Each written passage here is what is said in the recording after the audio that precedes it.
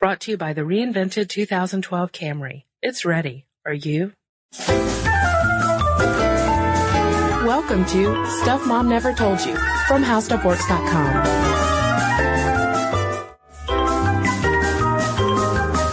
Hey, and welcome to the podcast. This is Molly. And I'm Kristen. Kristen, ready for a question? Yes. What do Santa, Vincent van Gogh, Willie Nelson, Abraham Lincoln, Ho Chi Minh, and Charles Darwin have in common? I wish I could think of a really funny, witty response to that, Molly, but I'm going to guess beards. That is true. I guess you did your research this week. I did. That's very handy for our conversation that you've read about beards. It helps on weeks that I read things. So true. And as you have probably guessed, we're going to talk about beards today. So this one's one for the fellas. Men who are always writing in asking why we never talk about things that your mom's never told you. Here's one about beards. But ladies, don't worry. You're going to learn lots of secrets about men that they don't even know about themselves. Yeah, because Molly, let's not pigeonhole ourselves to beards only. We're going to talk about stubble, mustaches, maybe a mention of a soul patch here or there. Mutton chops. Sideburns. Mm-hmm. Yeah, guys, this is for you. I think I specifically emailed Molly with an article saying, let's do one for the guys. All right, guys, whether you are bearded or not, it turns out you're making a statement about yourself. But before we get to what you're saying, let's do one of our favorite things here on the podcast and go back in history. Back in time. Now, this information is coming from a book called 1000 Beards. Molly, remind me of the author's name, if you don't mind. Alan D. Peterkin. Alan D. Peterkin. Now, Alan D. Peterkin tells us that the history of male facial hair is actually a history of disappearances and serendipitous rediscoveries, which I love. Yes. I will say just this about the entire podcast. There are some great quotes out there about facial hair. Mm-hmm. Things you did not even think about. But yes, they come into vogue, they come out of vogue. Yeah. As Peterkin does, you can tell a history of the world through what the men were wearing on their faces. Right. Let's talk about ancient Egypt. Egyptians loved their beards. Well, upper class Egyptians loved their beards. They viewed them as status symbols, and they were normally square shaped. The bigger the better. They would braid them, they would paint them, they would dust them with gold, they would oil them, perfume them.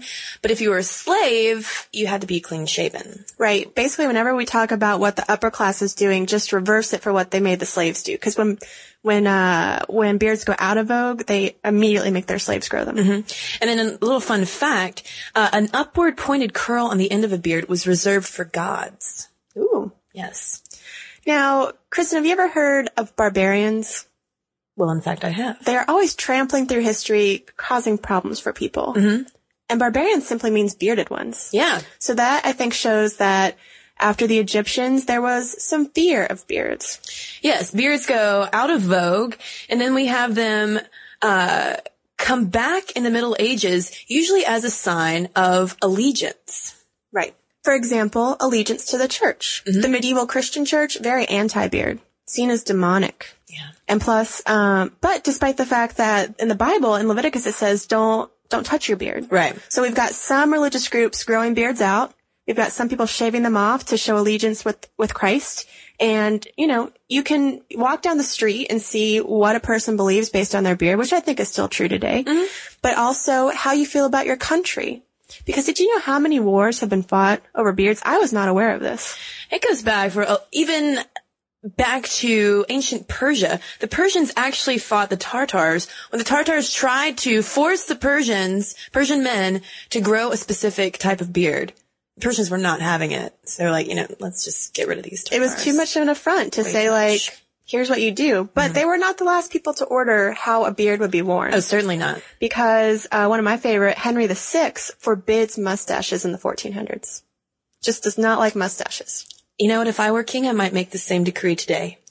The thing is, they always seem to make their decree based on whether they can or cannot grow the hair in question. Mm-hmm. Because if we fast forward a little bit, Louis XIII, he wears a wig to hide his baldness. And then, everyone else has to wear wigs.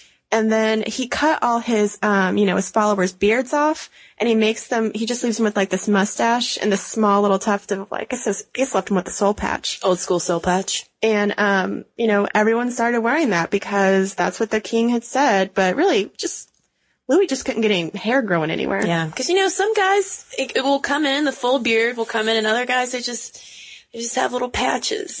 Around. We'll get into that. It is kind of funny. Unless you probably have that patchy problem. And then, in which case it's okay. It's fine. I have no problem with it. Yeah.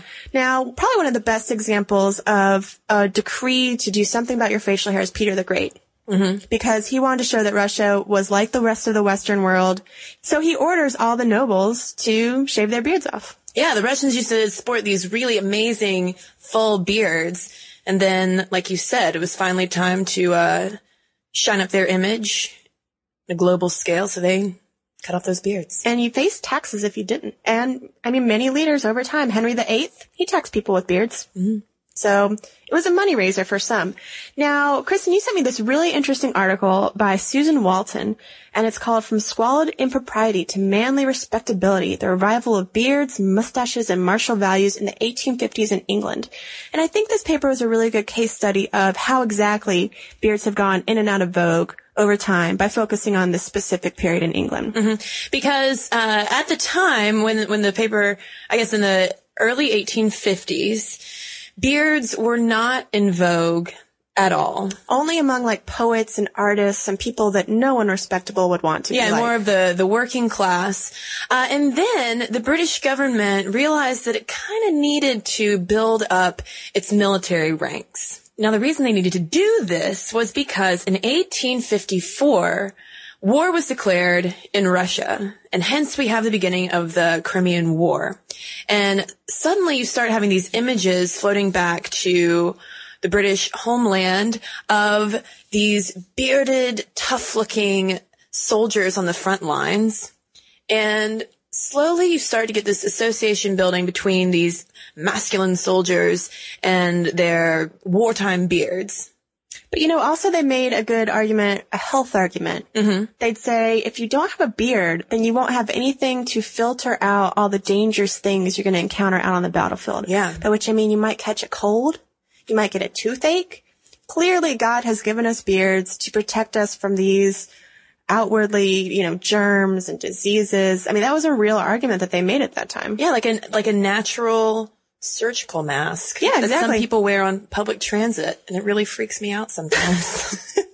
So yeah, they made the argument first that, hey, this will serve a sanitary function. Mm-hmm. This is for public health. You need to wear this beard. Now, one thing that we haven't mentioned that's really important in this whole rising beard popularity is actually a year before war is declared in Russia, in 1853, while the British military is really starting to rustle up some excitement, trying to get some new men into the fold.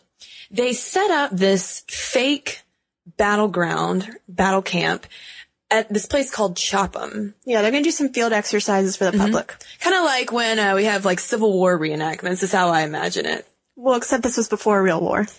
Yes. So exactly different from the example that I just gave. But yes, it was a group of men getting together. Because you gotta know at the time, we probably haven't given enough background on this, but at the time, Britain was anti-military. Yeah. They did not have much of a military, but they've got this growing conflict, outside the country they've got to get involved in. Mm-hmm. So one thing they've got to do is persuade the British men that they're manly enough to fight. Yes. So part of this argument is going to be showing them how fun shooting guns is. Yeah. And then to persuade them that they're manly enough by growing the beard. Mm-hmm. So tell them what happened at Chopham.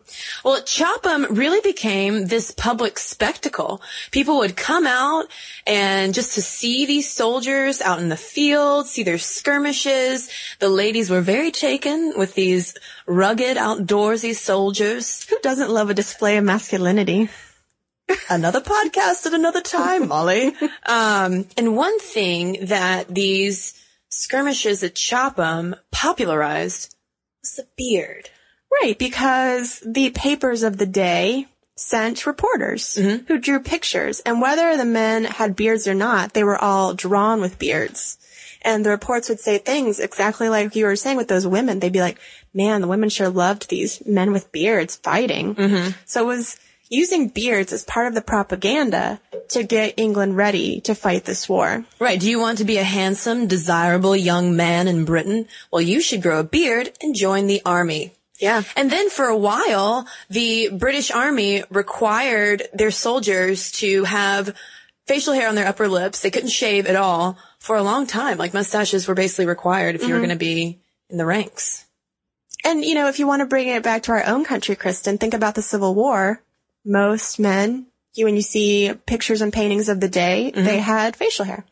Or some really great chops, mutton chops. And not just because they were at war and couldn't shave. It was this sign to your enemy, like, I am ready to take you. And it's probably also a bit more terrifying maybe on the field if you encounter this kind of grizzly man with a huge beard and mutton chops and maybe a clean-shaven, more pubescent one. Kristen, you've just provided the most amazing transition to what we're going to talk about next, which is what beards actually mean. Because you're already starting to say, like, what does a beard mean? The symbolism of facial hair. Man, you had no idea the politics that you're wearing on your face. So let us leave the past behind and move back into the present. All right, we're back in the present. And, well, I'll stay in the past for just 1 second. Yesterday is when I read this paper that now we're going to talk about. And of all the things I read to prepare for this podcast, Kristen, I don't know if I love anything as much as I love this paper. Molly really did love this paper. She kept sending me just snippets throughout the day of her favorite sentences from this paper. All right, this paper is called I'm Sick of Shaving Every Morning, or The Cultural Implications of Male Facial Presentation. It's by Michael John Pinfold, who is at the School of Media and Design at Cheltenham and Gloucester College of Higher Education in jolly old England, which, by the way, is the home of the Handlebar Mustache Club. Yes. So England has a long and storied history of wonderful facial hair. Now, just to lay the foundation for what we're about to toss y'all's way in terms of beard symbolism, may I present this sentence from the introduction of Pinfold's paper? I hope you will. The whispering wisps of men's beards contribute to a symbolic system which acts in contingency with the cultural implications about masculinity as a concept and male subjectivity as a construct. Now, you guys have probably thought that Molly and I have gone way out there in terms of deconstructing the symbolism of different women's fashions and the way we adorn ourselves and all of that. Well, guys, you can do it too, as Pinfold handily proves. Right, because Pinfold takes the beard and just goes through it whisker by whisker in terms of every single thing it means and things that, you know, you may or may not agree with. Well, I think the most obvious argument that he makes, I think that we can all agree on, is that a beard is a display of sexual maturity. Yes, you've gone through puberty, you have the ability to grow hair on your face, which probably means you've got it other places.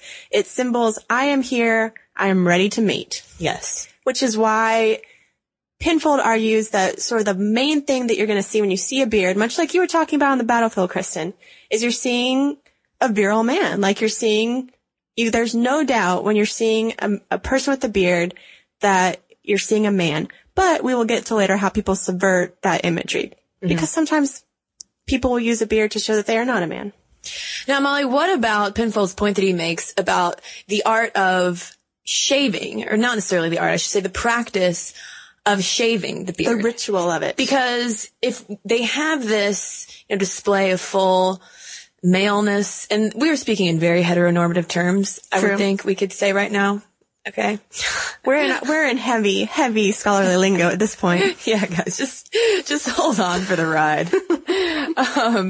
But Pinfold makes an interesting point about how he believes that the act of shaving is really a man's opportunity to exercise his inner femininity. Yes, because think if your stereotypical female task is being in the mirror and primping, putting on makeup, looking at your face, then shaving is the closest thing that men have to that, where they, they get to lather up, look themselves in the mirror and just spend 10 minutes just focused on their appearance.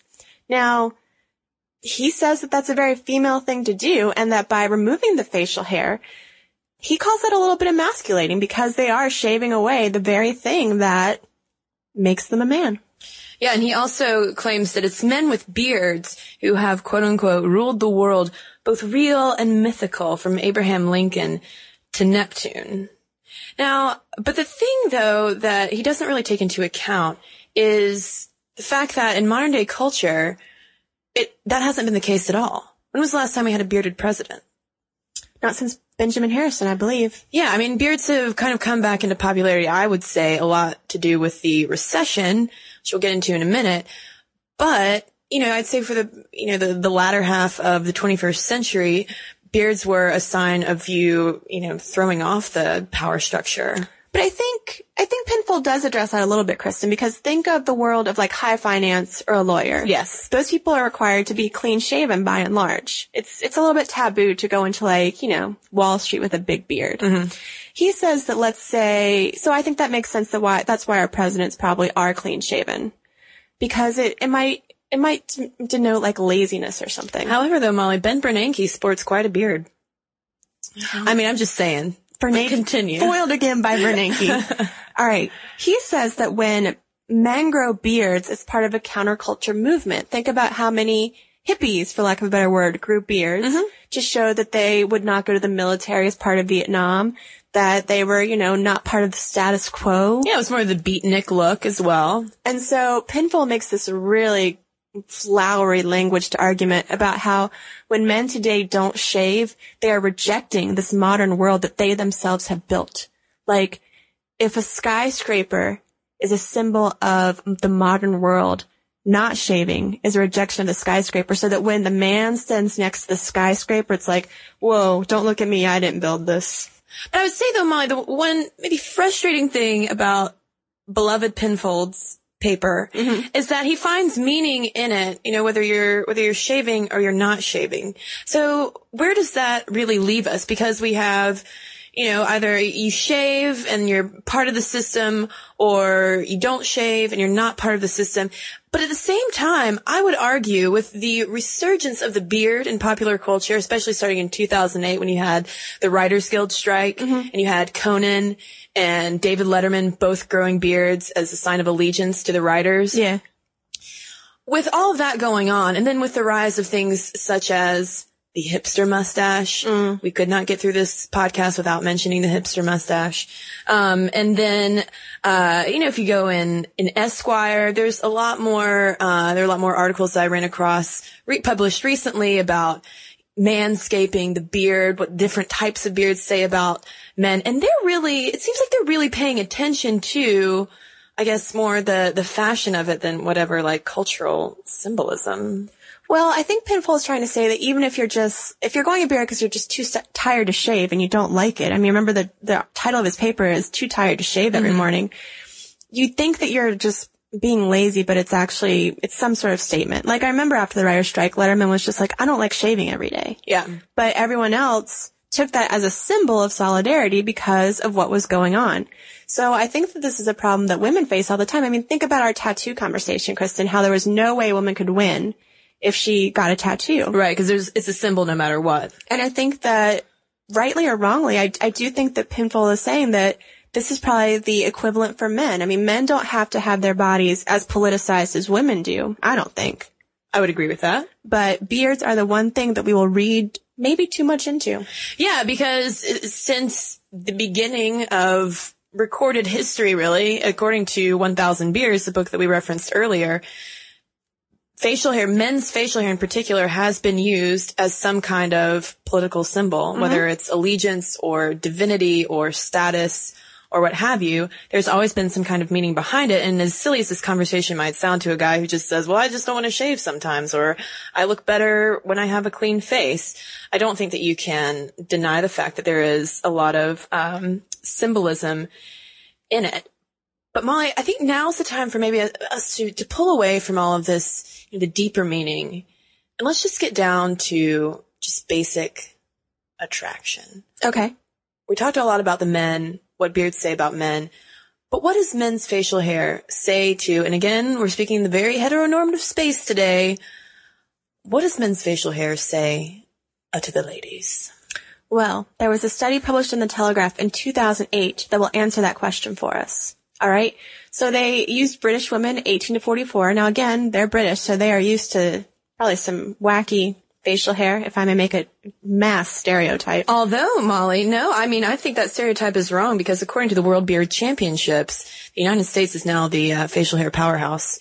But those Just championships were won for many years That's by true. by the British. They get us again. All right. So they asked these women, basically they took these 15 male faces and then computer altered them so that, you know, they were clean shaven, they'd stubble, they had full beards, they had mustaches. They went crazy with the computer generation. And they asked the women, which one do you prefer? And they asked them to rank them in terms of aggressiveness, attractiveness, powerfulness. Masculinity. Yeah. So they rank all these men and guess which style the women preferred? Well, Molly, I know for a fact. I don't did even have to reading this guess. The men with light stubble were actually rated as the most attractive and the ideal romantic partner for both short and long-term relationships. Right. They asked the ladies, you know, who would you like to have for the rest of your life? And who would you like to have just for tonight?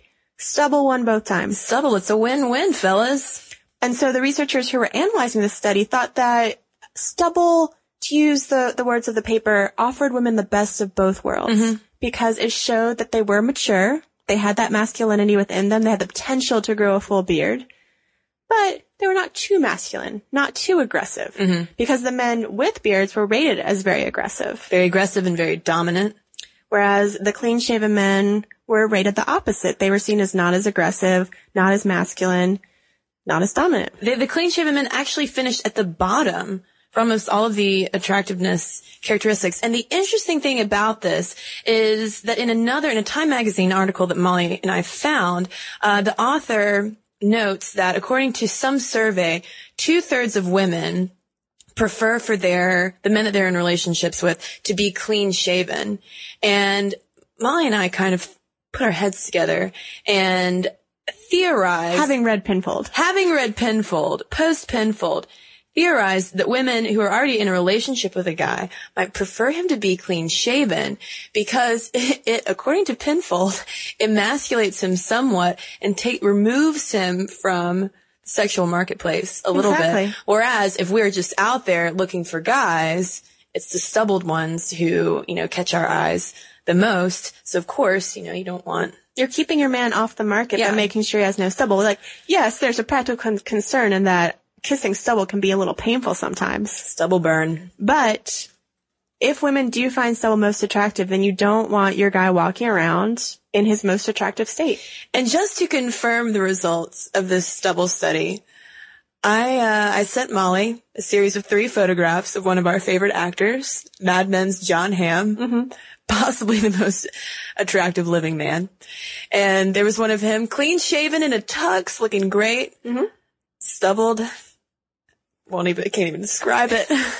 And then one when he grew out this fantastic full beard. And I asked Molly which Ham she preferred. Molly, what'd you say?